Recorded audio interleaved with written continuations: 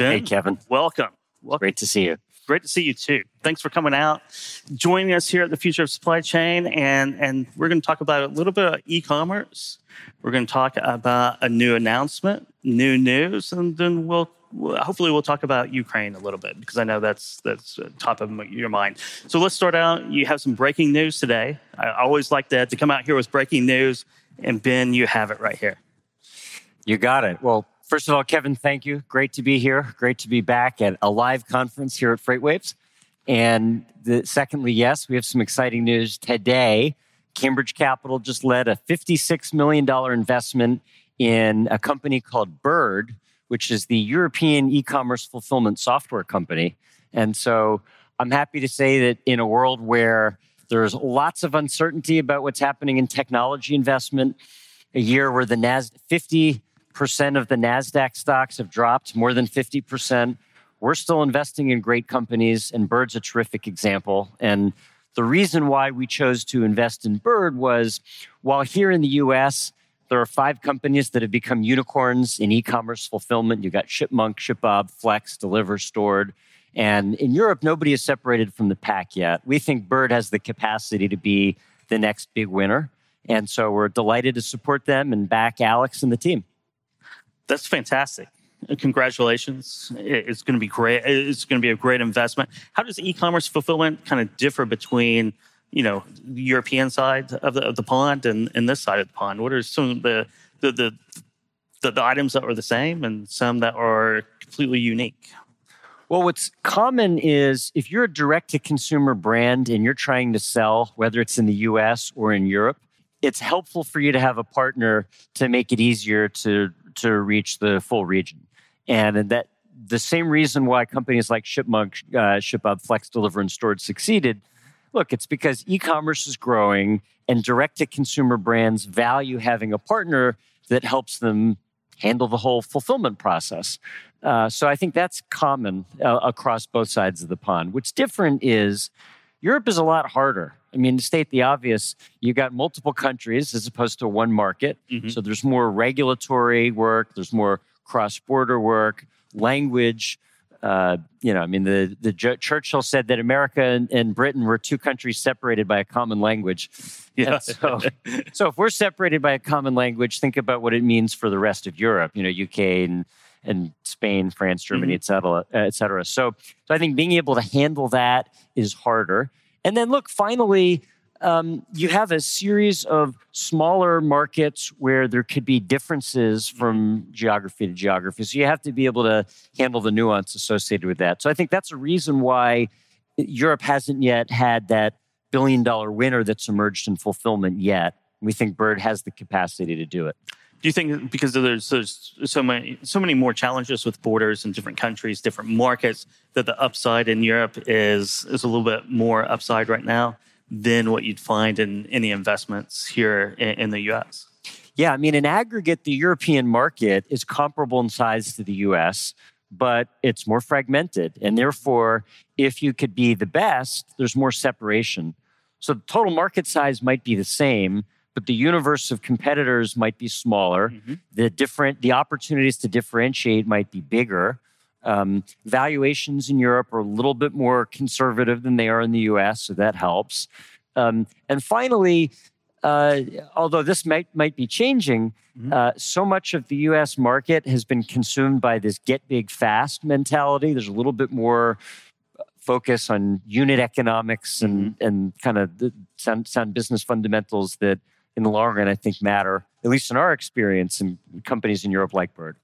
Yeah, I think the more difficult something is to do, the more challenges, the more upside there is to it, and there are more ways to be able to differentiate yourself with less competitors.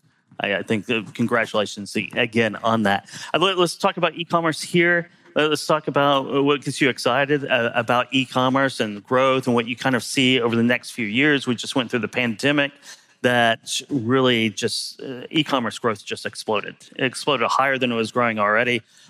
What's your outlook for the next couple of years?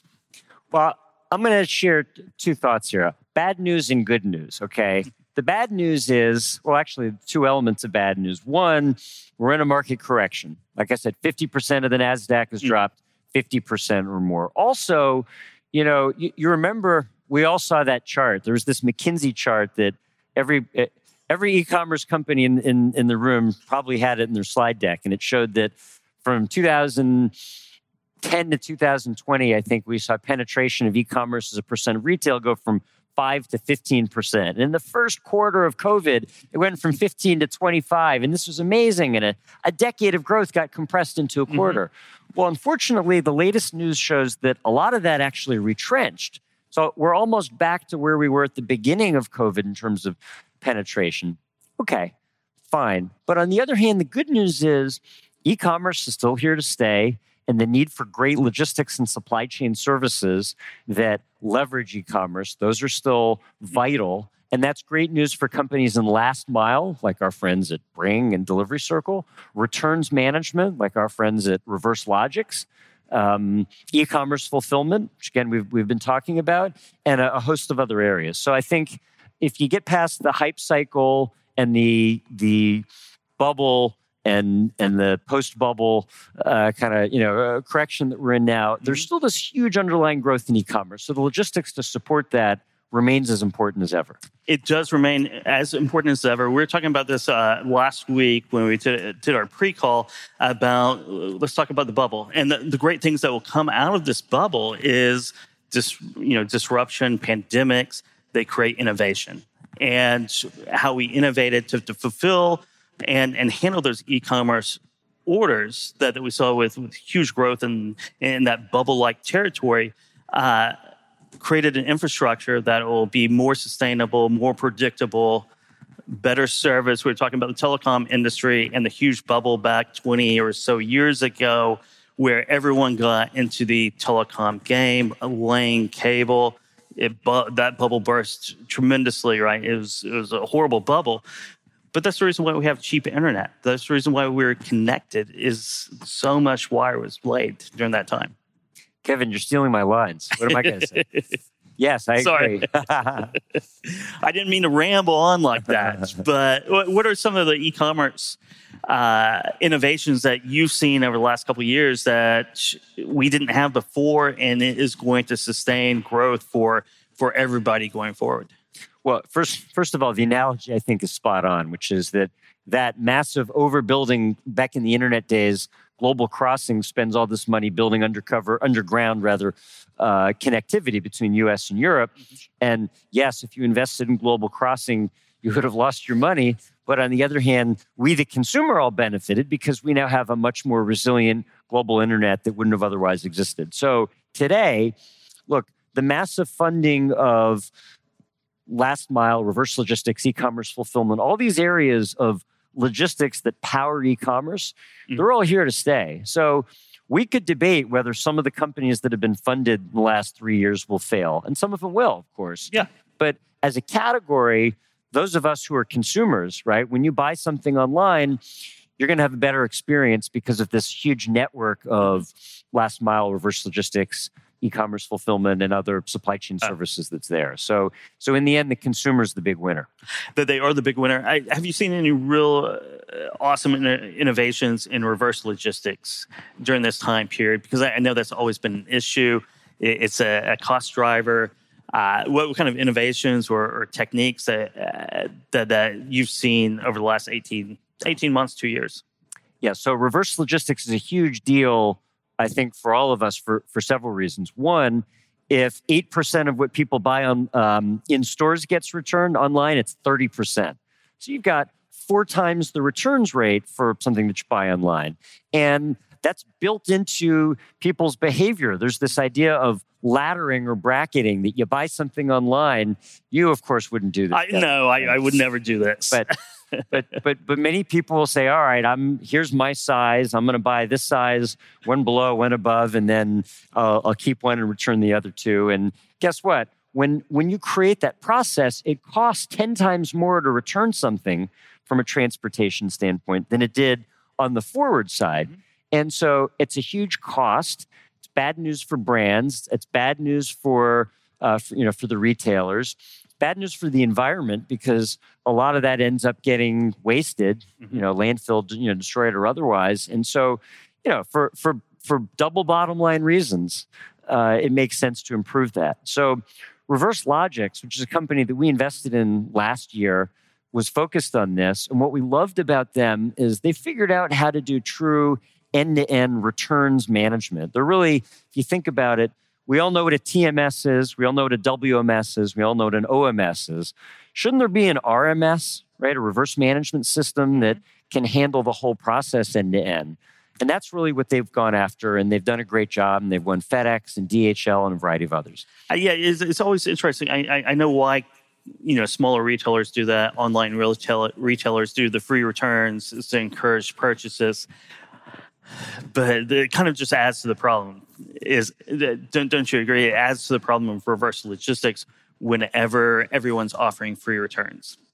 Well, exactly. You gotta compete with it. So yeah, you do. But this is a way to help solve that. And in the end, with great returns management, one, you could do a better job of reselling what was bought the first time. Yes. So you don't take that huge markdown. Two, better for the environment because if it gets resold, it's not getting landfilled or otherwise dumped.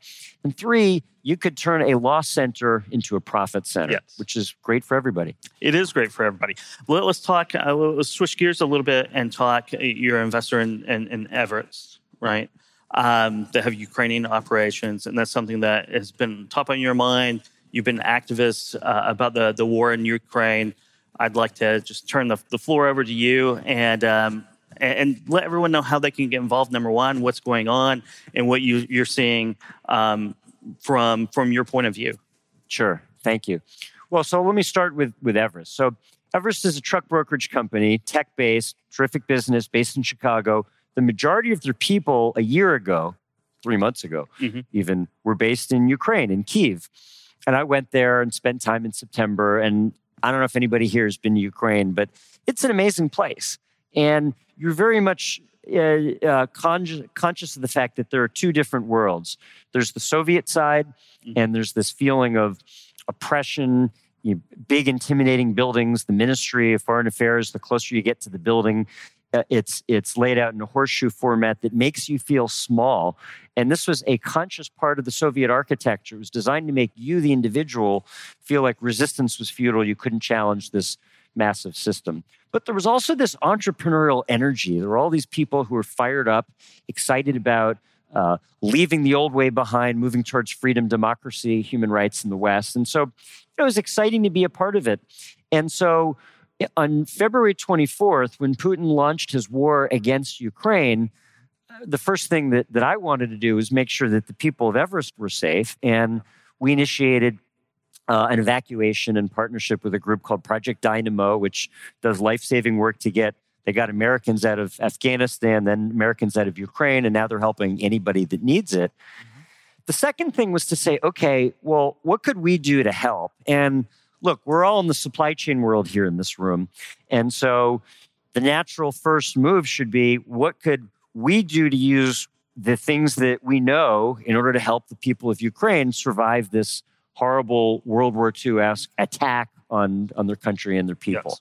So it turns out that there are huge needs on the ground in Ukraine. And if you talk to people in the Ukrainian government or NGOs like the Red Cross, JDC, ICRC, what do they need most? Food, medicine, medical supplies, defense equipment. Great. So we noticed that there was nobody focused on giving the people on the ground what they needed the most. Guess what? That's a supply chain problem. It is logistics all the way. So let's use logistics to solve it. And so what we did is we first of all just created a coalition, hence the name, Ukraine Logistics Coalition, of NGOs and the Ukrainian government, suppliers that could donate food, medicine, medical supplies, defense equipment, and transportation companies, some of whom are here at this conference, willing to donate transportation. And we are creating, as a nonprofit, a marketplace that's connecting all of that electronically. We've already donated $22 million in medical supplies that's now on the ground, and we're working with fantastic partners. We're actually in the midst of setting up what will be ultimately a live connection with the Ukrainian government to be able to say on a real-time basis, what do they need the most? And so that's what we're doing.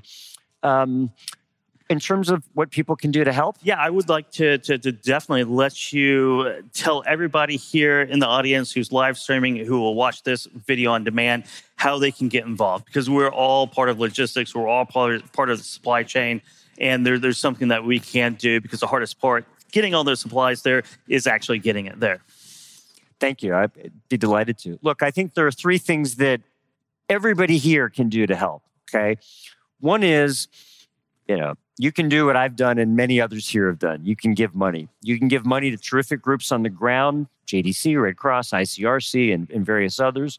We're getting a 501c3 for the Ukraine Logistics Coalition, so at some point, that too. But that's one. Two is, you can join the Ukraine Logistics Coalition, and you can encourage your company and the companies that you work with to join. We're particularly interested in companies that can either provide in-kind transportation, like trucking to get to airports, or airplane capacity to go from JFK to Warsaw, or last-mile trucking from Warsaw ultimately into Ukraine. So helping get more transportation companies to join as partners and to donate services. The third is, if you know companies in the pharmaceutical and medical supplies arena, okay, and companies like Merck or Pfizer or Amerisource or anybody else in that ecosystem, there is a desperate need for first aid kits and other pharmaceutical and medical supplies. And all the details are on the site at logisticscoalition.org. But go talk to the pharmaceutical and medical companies that you know. Ask them to donate. This isn't just about doing something today. This is about a systematic process. This is going to be a multi-year process. Even if Putin ended his war today, which he's not going to, the people of Ukraine are going to need help for a long time. They will. They will. Thank you so much, Ben, for doing that, putting that together. And thank you for joining us here at the Future Supply Chain. And good luck with everything. Kevin, thank you. Thank you, Ben.